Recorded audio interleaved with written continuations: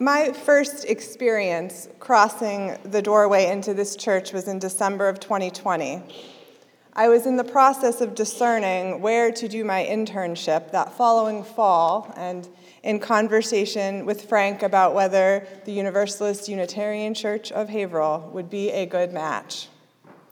He suggested that I come by and tour the church to help me in my discernment. I was headed home from Holy Family Hospital, where I had just finished my shift as a chaplain intern, and arrived to the darkened church on what I remember as a cold, snowy, slushy winter night. Being used to the empty buildings of the early pandemic, I was surprised when I walked into the back door and was met with the warmth of a building that was anything but sparse. The Murray Room was packed with tables full of food donations and other items of need. Frank told me about what had become the weekly effort to bring food to the community during those challenging days. While elsewhere in the world, time felt like it had stood still, here in this building, it hummed along. Continuing the tour, we moved from there through these doors into the sanctuary with its beautiful stained glass, then up the stairs through that arched doorway onto the choir loft where we looked down here into the expanse of sanctuary below us. We moved through the meditation chapel door and then the many doorways of the RE classrooms. With each crossing, I envisioned what my ministry might look like here. Each doorway, a new threshold to consider and imagine. Each a new possibility. As the William Blake quote in our order of service reads, "In the universe, there are things that are known and things that are unknown, and in between them, there are doors." This was a time in my own life's journey where there was much behind me that I knew, classes taken, lessons learned, experiences processed. But at the same time, as I crossed the thresholds of the doorways that wound through this faith community, there was so much unknown. And there I paused, in the space in between, at the door. I was on the threshold.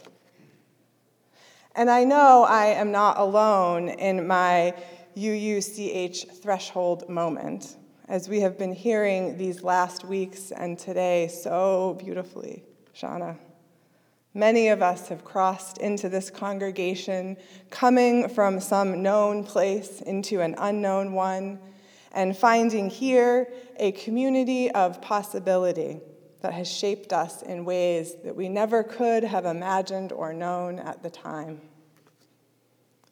And these personal stories mirror the larger threshold moments of our church's own history and lineage as a faith movement centered in service and contained in a value of love's power and potential in the world.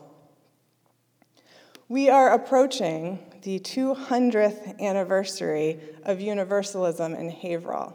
Did you all know this? 200 years of Universalism in Haverhill. Claire, Laura, Josh, Zan, and I have been working on putting together a story basket for our young people that tells this story. And it goes something like this. Beginning in the early 1800s, a few people in this area began reflecting on how a loving God would cast anyone outside the circle of their care. These forebears invited famed Universalist preacher Hosea Ballou to come and speak to them about this radical theology of God's universal love. Fast forward to the late 1800s when Universalist minister Joseph Crocker Snow, whose name is up there in the glass, stood at the laying of the cornerstone of this very building charging the congregation to make sure that it would open its doors to practice love in the world through service to this community. And in our more recent history, as we learned during Time for All Ages, the calling of Reverend Jan Bowering, our first female minister, and a force for justice and change, I hear, who opened these doors even wider to provide some of the first same-sex marriages, working with the community to build a shelter downstairs for our unhoused neighbors, installing a ramp to increase accessibility to the building. All of these moments marked thresholds where the good people of our lineage leaned into the possibility of their respective time, peered into new rooms and through doorways to imagine what might be on the other side, and then lived into the promise of their time. And now it is our time. And I wonder what this moment offers us. What do we have to give the threshold that we find ourselves on in these days? Today is Stewardship Sunday, a day in our church year where we get to reflect together on the resources that it takes to nurture and tend our faith home and pledge our financial commitment to that nurturing and tending. In other contexts, stewardship is about taking care of our world, being a steward, which sets us in the context of a lineage, a fullness of time that binds us inextricably to everything that came before and everything that will one day be. So, what does this mean for us in our time? What does our current and collective moment call us to do? The ancient Greeks had two words to describe time, which you can find in the Bible: chronos and kairos. Chronos time was time that was measured by seconds, minutes, hours, and days. It was sequential and linear, like it's been 3 years since the pandemic began, or spring is set to come this week. This is chronos time. But kairos time is not measured by quantity or duration. It refers to a quality of time and is often considered a time of opportunity when the world is ripe for something new to come into being. It's cosmic time, or God's time, if you will. There is a time, Ecclesiastes chapter 3 tells us, a time to be born and a time to die, a time to plant and a time to uproot, a time to tear down and a time to build. There is a time for everything under heaven. This is kairos time. This notion of kairos time asks us to be intentional, to look for the possibilities that lie in our midst and seize them. It is time that reverberates and pulses with particular potential and is marked by our movements through it. It is threshold time. As we think about our stewardship theme of being on the threshold, I can't help but think of time in this way. As John O'Donohue said in our reading, at any time you can ask yourself, at which threshold am I now on? At this time in my life, what am I leaving and where am I about to enter? A threshold is not a simple boundary, he goes on. It is a frontier that divides two different territories, and it cannot be crossed without the heart being passionately engaged and woken up. At any time, we can ask ourselves, at which threshold am I now on? So in this way, thresholds are possible and in our midst at every corner turned, every doorway entered, every snowy winter night pouring into a warm, food-filled room. We carry the potential for them with us wherever we go. And with our hearts passionately engaged and woken, we can pause the chronos time of our days and create a threshold moment. But Kairos time didn't just refer to a time of possibility, it also referred to times marked by upheaval and strife, when a new epoch was about to come into being, and here there is much for us to draw from in these days.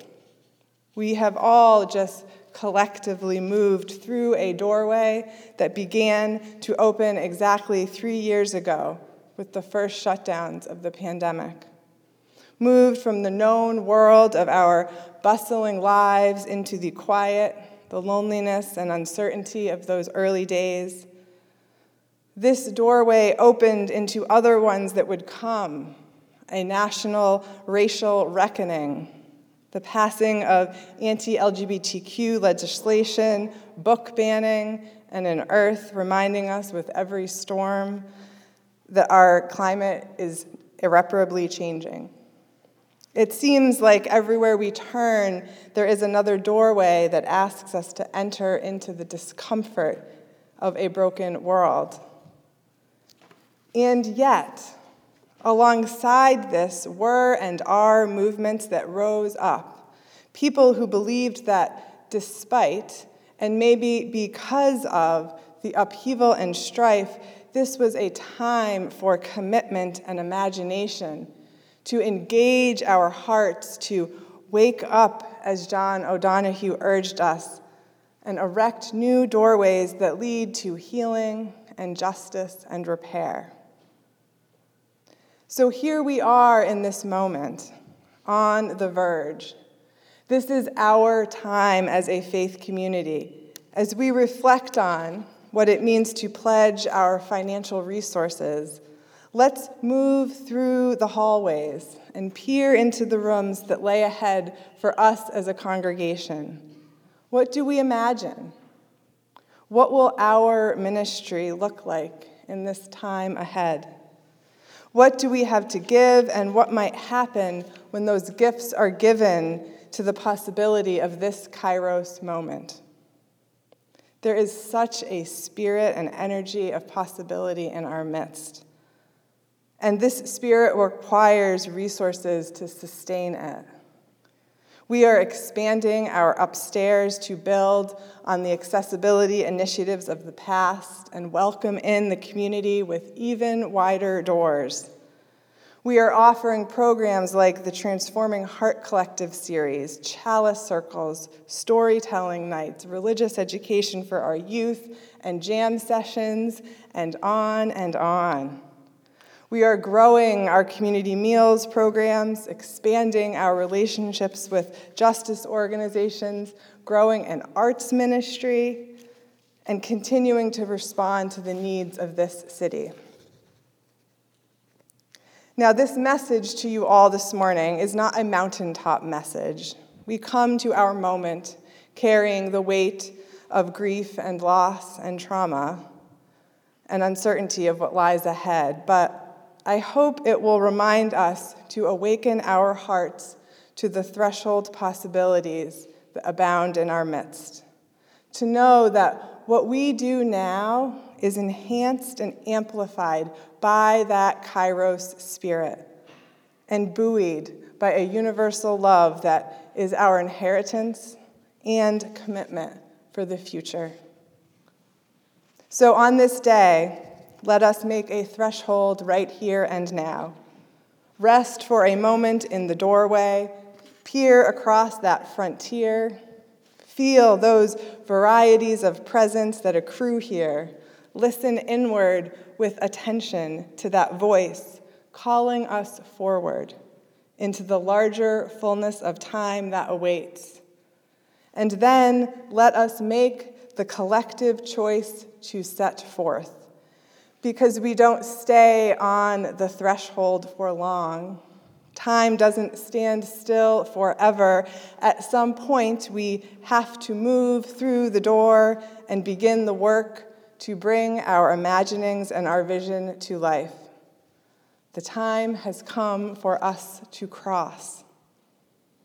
Let our gifts and pledges to this season be that movement, a commitment that draws from our inheritance of love and service and continues it forward. Let us set forth through the doorway into the known and unknown ways that our care of this place and time will shape and reshape ourselves, each other, and our world. And for all our lives, let that spirit of universal love that abides within and around us awaken our hearts, encourage us to live into the work and potential of our time, and carry us through the turning seasons of these lives. Blessed be, and may it be so.